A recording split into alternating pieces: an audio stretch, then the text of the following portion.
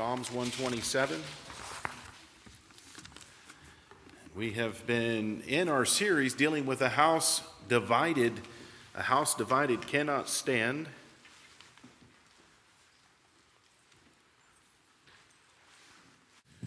Looking at verses that talk about a house, whether it's a house built on a rock or a house built on a sand, or a kingdom that is against itself, cannot stand, or is divided, or a house.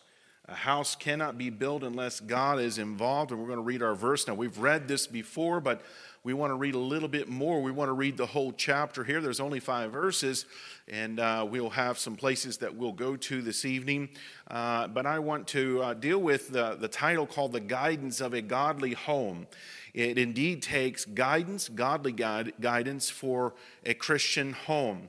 And when you lay these principles out, a lot of times people will view this or view what is said or taught or preached that it is a golden bullet or catch-all or a special type recipe that never fails. Here's what we miss, or that individual will miss in thinking about children, about homes, is you're dealing with people who have a will. We all have wills. Children have wills, and as they grow up, that's one of the factors that you're not able to totally take control of, unless you're going to be abusive or something diabolical. But humans have wills. Children have wills. Now, you can set that will up to hopefully to love God, to be pleasing towards God, and to instruct and to guide and shape them the best you can. But a lot of times you get into this field and you'll have 2 different opposite viewpoints.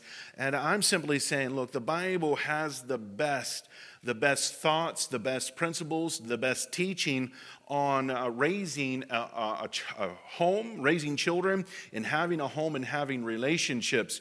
With that, the only thing that's perfect is 2 things: God and His Word.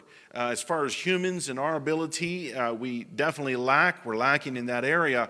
And so we want to be mindful of that. You'll get on this and somebody have a sarcastic response. Well, you just think the child, if you do everything the Bible says, it's going to be perfect. That's not so. That's not what the Bible lays claim to.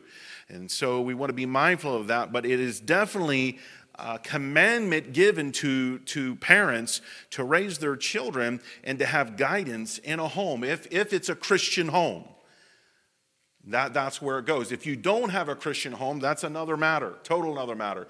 But if you as a Christian, say, make the claim and hold the claim to, I'm a Christian, we had a Christian home, then it should be, as best of your ability, to be done in accordance to God's Word.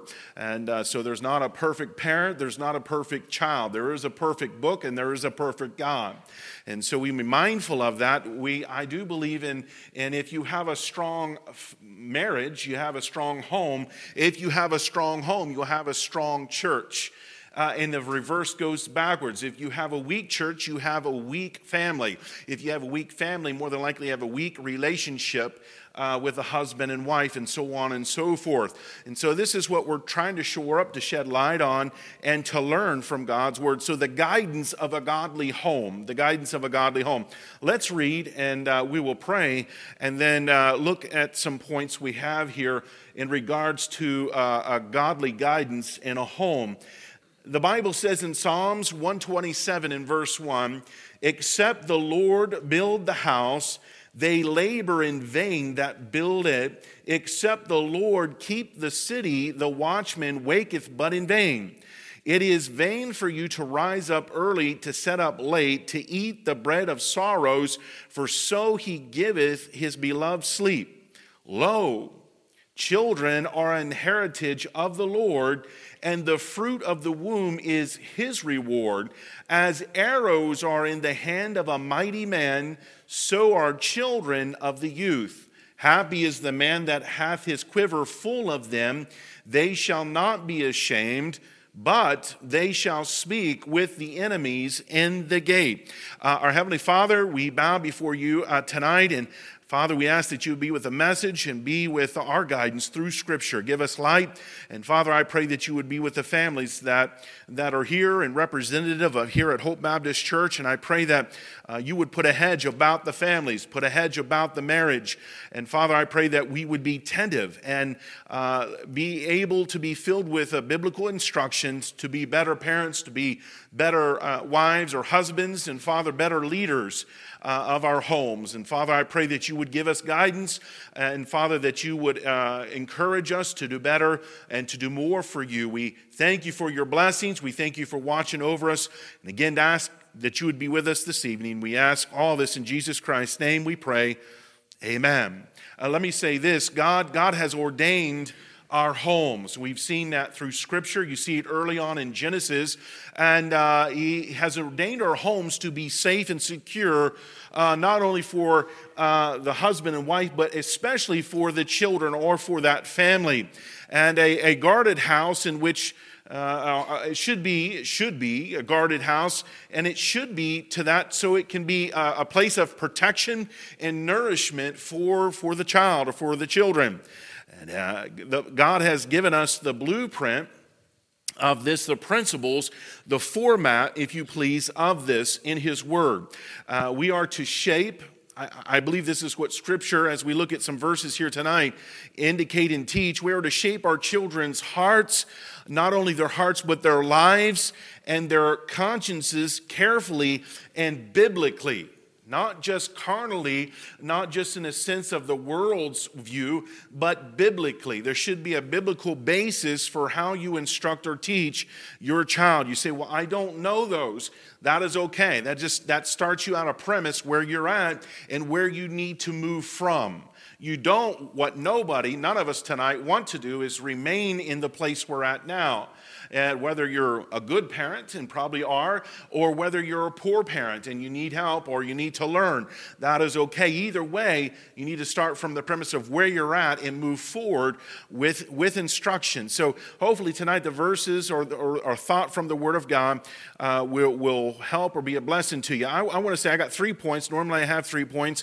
I want to deal with these 3 points, and we're going to look at some verses. Some of them we've looked at already, but then I want to deal or give you something that I've had or known a little bit. It's not that I am by no means an authority on any of this. I don't think any of us claim to be, but certainly not me. I enjoy my family. I believe I'm blessed. I have a great family, but nonetheless, there'll be something easily that I'll do probably wrong, if not multiple times a day, as a parent or a husband or a servant of God. I don't brag in that. I'm just saying, hey, I know who I really am. And so we want to learn, though. I have a willingness to want to learn and be better at what God or the position God has given me or blessed me with. That's my heartfelt. And so there are 4 basic types of parents or parenting. And you can view them, given to you. There's probably more than 4, but we kind of narrow it down to 4. And we'll just touch on them tonight. We might develop them a little bit later on, but I'll give them to you and some verses that go along with those. But nonetheless, let me give you the main points. I want to deal, number 1, in this guidance of a godly home. There's, first of all, is number 1, they require patience. A home or guidance is going to require patience from a parent. You're going to need patience. You say, well, I'm out. Well, I would be in that field too. I am out. There's a lot of areas that it might seem that I have patience in, but there's a lot of areas that I do not have patience in. And I'm reminded of that from time to time. If you want to know those areas, talk to my wife, my sweet wife. She will let you know. But patience is one of those things that normally will be lacking in really of all of us, just in certain areas. But when it comes to the home, when it comes to rearing children or dealing with relationships, and you're going to need some patience. You say, well, I don't have any. I've never exhibited that. That would be an area that can be worked on. Let me give you some Bible and talk about a word that the Bible uses. And I believe I have my Bible marked, Deuteronomy. I'm going to run you back over to Deuteronomy chapter 6. And we'll look at some verses again. We've used these, and this is a very powerful point early in the Bible that deals with, our guidance or requirements as parents. And I told you that this series would kind of move into child rearing, children. And so this is kind of where we're landing tonight. But Deuteronomy chapter 6, and if you look, I'm going to read verse 7. That's the one that I want to hone in because there's a word here that goes along with this patience. Having patience. I know some people in my life that have had a lot of patience, have had patience with me. My first, number one, God has had a lot of patience with me in my life. And I'm so thankful that God is a very patient God. Not only is he patient, he's very merciful and very gracious. I have enjoyed those blessings, and I'm not deserving of any of those. But God, when I think of God, if somebody said, how would you describe God? Number one, lovingly, a loving God, but he would be a very patient God. And there's been times, if I was the judge and jury of my own self and my own actions or inactions, I would not have the patience that God has. By no means. God has. He's a patient God. But not only God, but my parents many times were very patient with me in different areas, whether learning or instruction or attitudes or whatever have you. My parents were patient. Now, there were times when that didn't look like patience at all. Patience might not have been in that equation, some that I can remember. It was an immediate response, but I'm assure you that normally their character was that they were patient. People say, well, man, your dad seems to be a very stern or very edged type person, very authoritative. Indeed, he was, but he never was the one to give you a disciplinary action without you knowing exactly what it was for. Not before, moments before. He would already warned you. Like, let's say I remember one in case in hand, and I'll draw it out. And this illustration was taking out the trash. One of my jobs was to take out the trash. And what would happen is Jilly would start with my mother saying the trash needs to be taken out. Jeremiah, the trash needs to be taken out. Would you take it out? Yes, I'll take it out. I'm doing something, doing whatever. I don't know what I was doing, but I wasn't paying attention. I know that. Well, then the next thing is Dad gets involved and say, hey, you need to take out the trash. Take out the trash. Don't forget. Well, I forgot, and I'm talking maybe an hour or so, all in a day. And then the second warning from Dad would come and say, now look, Mom's told you, I've told you, this is the second time I'm telling you, you need to take out the trash. Now, if you don't take out the trash, I'm going to get on you. I'm going to be upset. It's like, okay. Well, about that time, I'm moving to go take out the trash. But there's been times when I have pushed it a little bit further, not pushing it to push it, just forgot. And then Dad's taking out the trash. He's just taking it out. And he takes the trash out, comes back in and says, we need to talk. Like, woo, I just can tell that tone. So now look, I've warned you 3 times. Mom's warned you. I don't want this to happen again. Don't let this happen again. He give you that stern dadly, okay.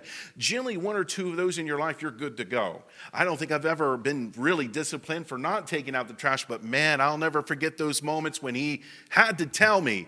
But there was patience involved in that discipline or that reprimand that was given. He said, I figured your dad would just whip you. I've never remember getting a spanking from either parents without me knowing fully why I was getting the spanking or the discipline or being told I couldn't do something. So my parents, secondly, were very patient in a lot of areas. And some things, now as a parent, you can't be in patience. It needs to be dealt with immediately. And so there, as the parent begins to administer wisdom in that area, whatever the case may be, but it's going to require, as parents, to have some patience. Let me say this, in a relationship, it needs patience as well. It might be patience with ignorance. It might be patience with stupidity. I'm going to use that word. It might be patience in a lot of areas. But be mindful how much change you spend with your wife or your husband when it comes to that. You might spend all the change you have, that's what I call it, and there's no more change to be spent, and you need to mind your manners and be careful of the relationship that you have or that you want to keep. All right, you can wear the cartilage out in a relationship very carefully by not paying attention or having patience or taking advantage of your wife or your husband. Now, notice here, I'm going to get back on children, and I want to read Deuteronomy. I don't know if I read it yet. I did not. I got to rambling on. Look at verse 7 with me, and he states this. Number one, let's back up and grab a little context. Verse 6, "In these words which I command thee this day shall be in thine heart." And we kind of touched on that in our last service, that it has to start in the heart. In verse 7, "And thou shalt teach them," what's it say there? "Diligently unto thy children." It doesn't mean to beat it into them. It doesn't mean to persuade them. It doesn't mean to trick them. But it means to diligently unto the children. You ever work with a young animal, maybe a young puppy, and you want that puppy to begin to learn some things right off the bat. As you see it coming along, you want to be able to teach it to come or to set or teach it simple commands, but you want to work with it. And it's going to take some diligence, and it's going to take some patience. And a lot of times, sometimes it depends on the intelligence of the animal, but nonetheless, it's the same for humans and children. I'm a marvel that a lot of times we as Christians, we'll spend more time doing that, maybe with an animal or something else or someone else, rather than our own children or our own spouse. We kind of just drop the ball. Well, we just take advantage of that relationship. I don't have no patience. I'm not going to have diligence. And we lack diligence in this patience that we need. It's going to require patience. And here he says, "And thou shalt," verse 7, "teach them diligently unto thy children, and shalt talk of them when thou sittest in thine house, and when thou walkest by the way, and when thou liest down, and when thou risest up." He begins to tell you when, where, and how. And so we see it's going to take some diligence, all right? A child needs to learn how to make choices. That's what you're going to teach the child. And at first, they need to learn how to do this within the parameters set by authority. If there's no parameters, there's no authority established, that child is going to walk all over you and your personality. And it will be the parent. You won't be the parent. Yeah, if you watch these animal shows, I keep thinking of these animal shows where they got this dog that's disobedient. They got this animal that's been let go, and it runs the roost. It's the boss of the house. And then it takes an expert to come in, and they begin to change habits, bad habits, or change things that they've let the dog do. And so generally, what gets trained is not the animal. It's the parent, it's the person that has the animal. It's the same thing sometimes in a home. People say, well, it's the child. It's like, no, you've been teaching them a certain way very diligently. Might not have been a good way, but this is what it's produced. And so here, what we're saying, under this patience and this requirement of a guidance, is a child young needs to know parameters set by authority. That doesn't mean but just means you need some parameters. Let me deal with my first type of parent. I'm looking at the clock here. The first type of parent out of the four we're going to just briefly bring up is the first one is called the neglectful parent. A neglectful parent. A neglectful parent is under the heading of low in love and low in control. That's a neglectful parent. It's a parent who, when you were to define them, they would be low in love for the child and they would be low in control. You see that a lot in America. And it's sad to say. I want to give you a verse to help define this type. Now, we were in Psalms 127 is where we started. We went to Deuteronomy chapter 6. Now, I want to go to Proverbs and give you a verse for this type of parenting. Proverbs chapter 29. Proverbs chapter 29. So we're looking at this neglectful parent. And look at verse 15, Proverbs chapter 29, Notice the description of what actually takes place. I love these little verses in Proverbs. They're not long, but they're packed full of truths. I loved, by the way, just a sidebar, I loved our Sweethearts Banquet, and Brother Jim Britton spoke in Proverbs, and he just used one little verse and a phrase, and he was on a scorner. And it was amazing how you can draw so much out of these little verses. Let's look at verse 15 here. And it says here, the rod and reproof give wisdom, but a child left to himself bringeth his mother to shame. And so here you say, well, what is that? It's speaking of a parent who is in the category of being neglectful. And a neglectful person is low in love and low in control. And so Proverbs 29 and verse 15 speaks of this. The rod and reproof give wisdom. The Bible states this. It's very important. It's up to the parent. It's up to how that's administered. Sometimes it's by word. Sometimes it's by an action. But it should be done with love, always with love. Generally, bad parenting and bad disciplinary is always done out of anger. That's not good, because you're not only doing something wrong against the child, but you're training that child how to administer something wrong or inadequate. You say it's so easy to do. It's easy to do, but you shouldn't be doing it. It's wrong. And so I'm not that against what the Bible's saying. I'm just saying it needs to be ministered correctly. And you say, well, what's our example? Look at God, our Heavenly Father. Generally, when He gets on you and I, it's rhetorical. It's to draw us back to Him, not to sin you or to have hate towards God. All right? Or He's never abusive towards us. He's a great Heavenly Father. Amen? But that is our example. So here, when you read this in verse 15, it's in the context of doing something right. The rod and reproof give wisdom, but a child left to himself, that's a child that lacks reproof, lacks maybe correction, he's going to lack wisdom. But a child left to himself bringeth his mother to shame. And so this is a neglectful parent. All right, so we said, number one, this guidance it requires patience, but it requires shaping. And I want to deal with this. We're there in, we're in Proverbs 29. Back up a little bit to Proverbs chapter 4. I think we can make some points here. Go back to chapter 4. You say, boy, I sure missed the ball with my parents. Or with my children. Well, okay, you have grandchildren.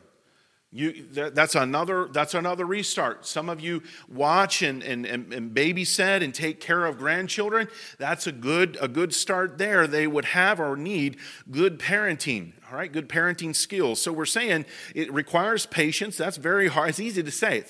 It's hard to enact that patience. And then it's going to require shaping. Let me deal with this and what the Bible has to say. Proverbs chapter 4. Notice with me in the first verse. Scripture says this. It says, "Hear, ye children, the instruction of a father, and attend to know understanding." This speaks of shaping, or somebody that's willing to listen. I'm instantly reminded of Ephesians chapter 6 and verse 4, where the Bible warns the father not to provoke the child to wrath or unto wrath. And so it's important. There's a parameter. Some children you might be able to go a little bit further with, and they need a little stronger hand. The next child, I've got 6 of them, and they're every one distinctly different. And if you have more than one child, you'll know that. They're different. They're unique. God's designed them that way. But you can't, sometimes you minister to one way. The other one, you're going to have to do it a little bit different if you want to use wisdom and instruction. But here the Bible is saying, "Hear, ye children, the instruction of a father, and attend to know understanding." You want your child to listen to what you have to say. Here it's the father, but the father and mother's involved in this. Then you want to make sure you carefully instruct your child so they're attentive to what you're saying. There will be times in my home where I'll have a fatherly voice. Now look, listen, I want you to be serious. I want you to listen to what I'm saying. And then there'll be a serious moment. Other times there'll be a lot of lighthearted. I like to be a lighthearted person, believe it or not. And so we always have fun. We always enjoy and have fun. I think that's very important in a home. And so, but here he's saying, look, if you want your ear of your child, It's going to require, you're going to have to go about it in a right manner. Think of, I'm going to use Christ. God is able to get our attention. He knows how to get our attention. And a lot of times it's not in a mean, nasty way. It's not in a way to where I think, I'm afraid to go to God. No, you never really have that thought. If you do, hopefully you don't tonight, but if you have that in your heart, God's not a meanie up in heaven with a baseball bat waiting to pounce on you. You're his child, so you're a reflection of him. And so he wants you to be a good child, and so he'll draw you, he'll work with you until he gets you where you need to be. Sometimes God's very patient. Amen. He's very patient. And so that's how we need to be as parents. You say, man, that all sounds good. It's very easy to say. Yeah, it's another thing Monday morning when you're having a bad day and you got the children around you and they're off in their field playing. You're like, man, this is not working out. I love it. My wife said, everybody's going to go to school. So give you some quiet time to study and to pray. Man, I love those moments. Coffee, make me some coffee. Get my books out, set it down and to begin to pray. God, I need help for next week and this and that. And that's nice. But when you got the children all there and they're running off doing this, doing that, Grand Central Station, you don't know whether you're up or down. And so here it takes patience and it takes some shaping. All right, let's deal with the second type of parent. We said a neglectful parent is low in love and low in control. Now I'm going to have you, we're in Proverbs 4, we're making our point there. I'm going to go to Proverbs chapter 6, and we'll go right back to Proverbs chapter 4 here in a moment. But look at Proverbs chapter 6, and I'm going to give you the second type of parent, and this is the permissive parent. The permissive parent. So we have the neglectful parent. Now we have the permissive parent. The permissive parent is high in love and low in control. So they'll have love. The child, if he's going to give you a definition of this parent, is like, yeah, they let me do whatever I want, and there's no control. And you've seen this a lot. Oh, a great relationship with my kids. Yeah, as long as you let them do whatever they want. So this is called a permissive parent. Permissive parent, high in love, low in control. Let's look at Proverbs chapter 6. And notice with me verse 20, and we'll read a couple verses here. We'll start in verse 20. And he's saying this, Proverbs 6, verse 20, my son, keep thy father's commandment and forsake not the law of thy mother. Boy, he's given a warning here and an admonition. Then he says in verse 21, bind them continually upon thine heart and tie them about thy neck. And so we read on. Look at verse 22. When thou goest, it shall lead thee. And when thou sleepest, it shall keep thee. And when thou awakest, it shall talk with thee. Now watch, verse 23. For the commandment is a lamp. A lot of times, children do not look at commandments or rules or guidelines as being good. They look at it as being abrasive or hurtful or just hemming you in. I do not teach that to my children. A commandment, a law, or authority is a hedge of protection. And that protection, protection's a good thing.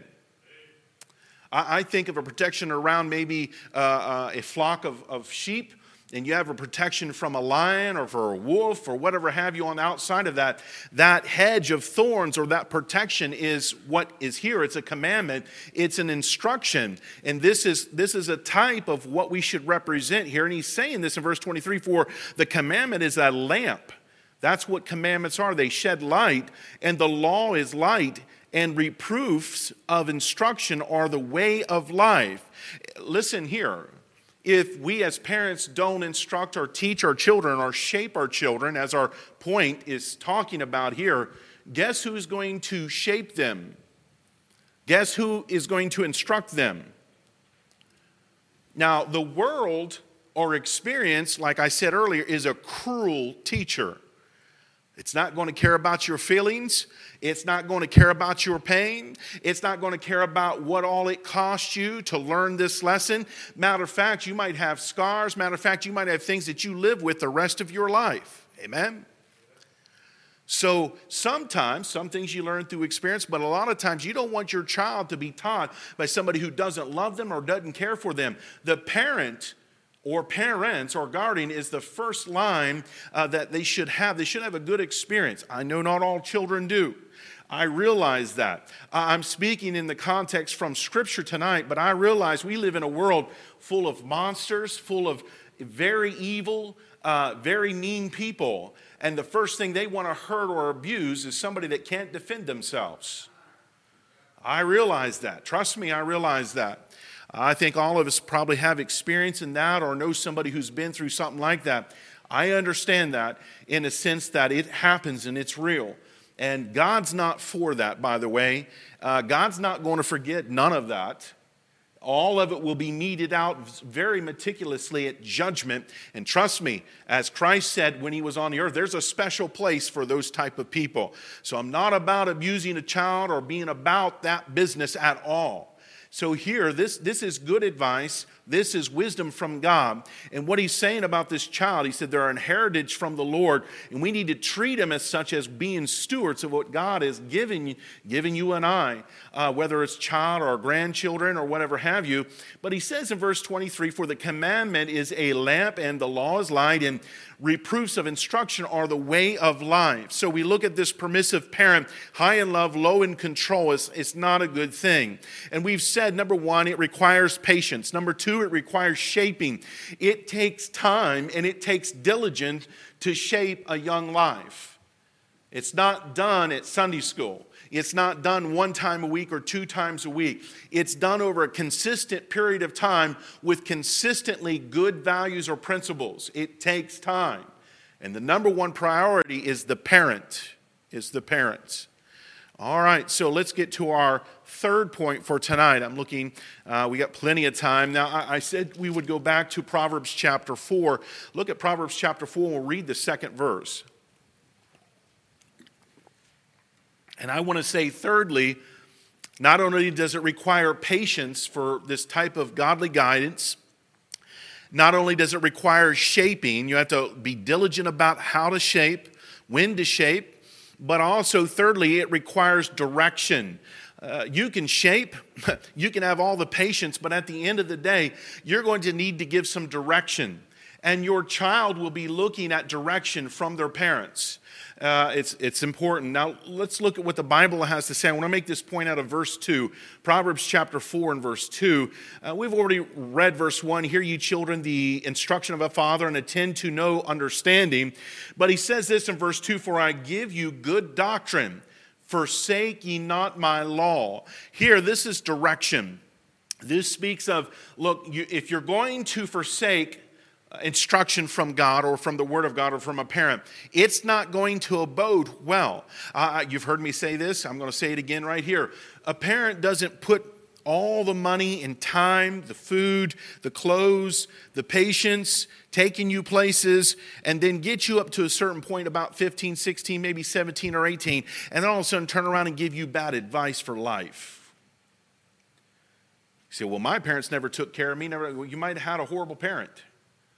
Here, we're coming from the point or a perspective that we should all be good parents. But a parent's not going to all of a sudden give you bad advice. I had some illustrations dealing with this, and I thought it was kind of neat. A mother's opinion. Mothers will know all about what I'm getting ready to say, and I have some coming to this age, if not already at this age. I won't name names, but here's how this illustration goes. A 4-year-old of age says this about mommy. My mommy can do anything. At 8 years of age, my mom knows a whole lot. At 12 years of age, my mother doesn't know really quite everything. At 14 years of age, naturally, they say, mothers doesn't know that either. And then at 16 years of age, possibly around in there, mother is in question mark. She's hopelessly old-fashioned. All right, at age 18, that old woman, she's way out of date. And then by age 25, they're saying, well, she might know a little bit about it. And then by age 35, they say, before we decide, let's get mom's opinion. And then by age 45, I wonder what mom would have thought about it. And then by age 65, I wish I could talk it over with mom. That's about how it goes a lot of times, not just the child, but dealing with the mother and their relationship. I've heard this. It said they'll love you. They think you hang the stars, the moon and the stars. But when they hit about 13 or 14, they can't stand you. Now, that's a perspective from maybe the world or world's philosophy or culture we live in today. A lot of that's true. I'm not denying that. But the home shouldn't be that way. Your relationship shouldn't necessarily be that way. What's going on is you have a struggle with a parent not letting go or allowing the child to develop right. And a lot of times people say, well, I raised my child. You shouldn't be raising your children. You should be raising biblical adult, how to be good adults or good Christians. Well, I didn't even look at raising my kids like that. My father would say this, and people would not like it at all. So I raised my children to leave. I wanted to set them up so they can run and administer their own family and teach their children how to do it. Not to keep them where they have to be coming back to me. Well, I don't know what to do, Daddy. Well, you need to make some decisions. You get to a certain age, you need to learn that and to develop and to mature. And so my father would say, I raised them to leave. You say, well, how did that work out? I don't know. We're still together. We're still working together for some odd reason. And maybe that's the case. But nonetheless, a lot of times we get this lopsided. Dealing with mothers, I want to give you another statistics. And I'm not big on statistics. What do they say about statistics? About 85% of them are made up. Something like that. Just make up a number. All right, this is from the U.S. Census Bureau. And this is what it says. There were about 5.6 million stay-at-home mothers in 2006. So this is when it's going back to. This is what they said in the census. Somewhere between 61% and 81% of children under the age of 6 eat breakfast and dinner with their mother every single day. That just kind of lays a lot out of how important a mother is. And I'm saying there's fathers probably in that mix, but it didn't speak to that. But they're very important. A parent is very important. They have a lot of responsibility. And so you have some children, you realize that. But let's get to this last point, and we'll get to this third type of parenting. I'm running out of time. We're saying thirdly, out of Proverbs 4:2, that they require direction. You need to know direction. It's good to give them some direction, not just set things or parameters, and there's no reason why. You might get away with that when they're 5 or 6 or 7 or 8. But man, when they start to get 9, 10, 11, you're going to need to explain yourself a little bit. Because here's what happens. They get that age and you say, well, you just do it because I say. That isn't going to fly very well. Number one, you're doing two things. You're teaching that child that's how you thumb authority. You just do it. Imagine that at 25 or 26 when they come across a law enforcement and he tells them to get out of the car or gives them a simple command and they want to take off running or pull a gun or do something really crazy. It's taught in the home. So when they get a certain age, you want to say, hey, this is the reason why I don't want you doing this, or this is the reason why I want you to do that.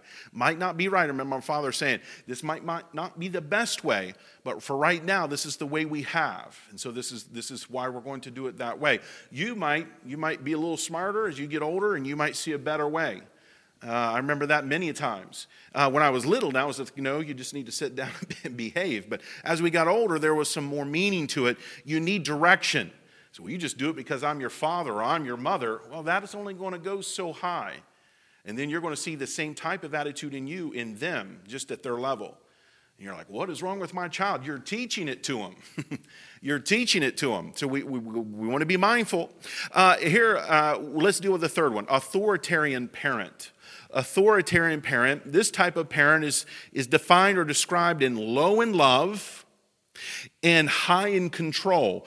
I'm going to use Ephesians. Ephesians chapter 6 is a verse that will fit a lot of areas, and you hear me using it quite a bit, and it speaks to this. I'm going to flip over there. And ye fathers, provoke not your children to wrath, but bring them up in the nurture and admonition of the Lord. And so we see here that an authoritarian parent. You say, well, do you believe in authority? I'm going to show you the fourth parent here in a minute. But authoritarian parent, that's somebody who's just more concerned with a rule or a law, low in love and high in control. And then this type of parent, this goes out and their child goes crazy. And people say, well, they were raised in a good home. They had all those rules. Yeah? Just because you have rules doesn't make good kids. If it was an authoritarian type situation, and most of them are, by the way, So you got a child that's, as soon as it smells freedom, it's gone. Because it doesn't want no part of that. And guess what? That child raises up a child, the child that was in the authoritarian situation, and there's no authority, no lines, no direction, no shaping, and they'll look back at their mom and dad and say, I don't want, whatever it takes, I don't want to be like that. And the parents left with all those years like, what did I do wrong? I had the rules, I love God's word, and I used the word. Yeah, you used it in a way, and you used it in the wrong way. You can use truth in the wrong way. And the whole time justifying what you're doing by saying, but it's right. Listen, I know how the snow blows on this. Authoritarian parent, low in love, high in control. Let me deal with the fourth one. We'll close with this. So Ephesians 6:4 defines this authoritarian parent. But there's another one, and I'm going to have you go to Psalms. If you want to go over to Psalms 103. Psalms 103 kind of helps us with this last parent. Now this one, not authoritarian, but authoritative. Authoritative parent is high in love and high in control. Psalms 103. And notice what the Bible says in verse, let's look at verse 8 and verse 13. Verse 13 is kind of where we'll land on it, but look at verse 8 as well. Notice who the example is. And Christ should always be your example. If you say, well, I don't know what type of parenting I should be like. Well, what is Christ like? What do you know about Christ and his relationship with his children? Amen. All right, so watch verse 8. I'm in Psalms 103, verse 8. The Lord is merciful and gracious, slow to anger, and plenteous in mercy. I remember a prophet Jonah kind of said something like that in his prayer in Jonah chapter 4, Jonah chapter 3. Now look at verse 13. And we're talking about authoritative parent. Like as a father pitieth his children, so the Lord pitieth them that fear him.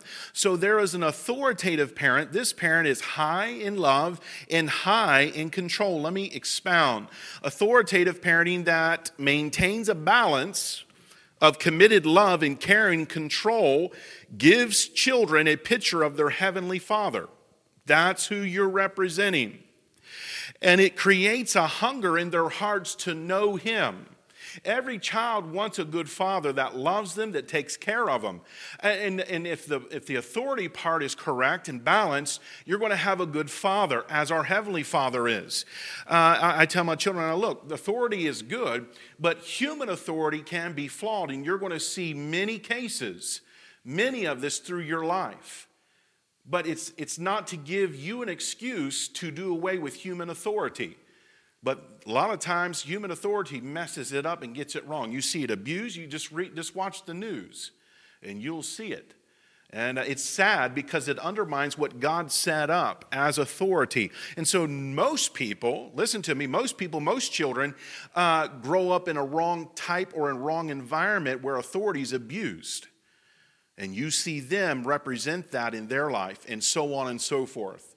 And so we see here, let me explain this. So this picture, you want to give them a good picture of your Heavenly Father. My heart and desire for our children as they come into the world, come into our life and our family was, God help me to teach them to love you more than anything. I wasn't worried about their education. I was concerned that they were healthy, but most importantly, that I would teach them to love God. That's the most important thing that we could do as a parent. You know you're going to flaw. You know you're going to mess up. I understand all that. But the most important thing you can do is represent your Heavenly Father in a possibly as good as light as you can. Because when they think of God, they have good thoughts. They have correct thoughts towards God. Realizing man can be flawed and understand that. So here we see this. I want to say this I call this rooftop. The rooftop of authority it's vital for the protection and growth of a child. We think of the preschool age. Child needs to learn the freedom of submission and obedience. Said that carefully. In the elementary age, a child, you see the exact nature of the boundaries change about elementary, but they still need a mom and dad willing to hold the line. But it won't be like their preschool years. It's going to be different. You're going to see it change quickly. Children they're very smart. And even as babies, you'll notice they pick up on things very quickly. Let me say this. Teenage years, they need biblical authority. Not necessarily just mom and dad authority, but there's going to be other authorities that they should be introduced to, that they need to be mindful of. One of them would be biblical authority that needs to be taught. That's shaping. That needs patience to do that, and it will need direction. And they need to know what's expected. It's one thing to have a teenage person and not, I remember being a teenager, I just, something about dad and mom just wasn't flying or wasn't gelling. I still lived in the home, still eat their food, still great parents. But when I reflect on it, I was like, what was wrong with me? You're going through those years, those teen years, and you're like, what is going on? Well, there needs to be some expectation out of that teen. They still need it. You think, well, they're grown up. They kind of know. They still need that mom and dad. Like, hey, this is what we're expecting. This is where you need to get to. And let's get there. Let's have some expectedness here where you need to be, what you need to be working on. They will need their parents to define boundaries clearly and the reasons behind the boundaries. When I grew up in my home, there was always a reason, a biblical reason. And it was always stated, this might not be the best biblical reason. It wasn't like, this is it, and if nobody else is doing that way, everybody else is wrong, and this is right. The Bible's right, God's right, but here's the best light I have as a parent. This is what we're laid out. This is why we're doing it this way. When you become a parent, you might do it totally different, and you have that prerogative. I remember both my father and mother would say, well, we'll just wait and see when they have kids, and they're about 25 years old, and we'll see how it turns out. They would always say, proof's in the pudding. How's that work? How's that working for you? And not in a mean way, but hey, I might not know everything. And so my parents never come from the table like, hey, we know everything. This is perfectly how it's done. No, they'll tell you, man, I made so many mistakes. I'm embarrassed to even think about it. And so that's parenting. But teenage years is very important. They need to know the reason why you have boundaries. Why don't you want them on a device? Or why don't you want them out with a particular type of person or a particular type of friend or out in a particular certain amount of time or maybe over in a place where you really don't want them? Don't just say don't be there. You might have to explain yourself. Here's the reason why. Here's the concern. Here's the fear. Think with me. Just process this through. Hopefully you've brought them up to that point where they're listening to what you're saying. And so it's important, very important to have the guidance of in a godly home. Let's all stand this evening. As parents or grandparents, it's going to need patience. That position that you have, that you hold, it's going to take a lot of patience. In areas where you don't want to give patience to. Sometimes we want to quickly give a word or a thought or maybe advice, and sometimes it's patience and prayer. And then shaping, seeing the opportunities in either the child or the grandchild to where you can shape their heart and their conscience early. Any opportunity you can give to speak good of God, to speak good of His Word, or good of His people is very important. If they constantly hear you running another brother or sister down, or they constantly hear you talking about, well, the Bible's not quite right, and these people, and you run it down, all that sticks in their mind, in their heart. Very important. And then direction. You say, well, I don't even have direction in my life. Your child's going to need some direction. Whether you have it together or not, it's going to need some direction. That direction you can get from God, from God's Word, from God's people. So tonight, we do have a job as grandparents, great-grandparents, or parents ourselves when it comes to a house that doesn't need to be divided and doesn't have to be divided so it can stand in the dark day that we live in. Brother Jeff. Number 10.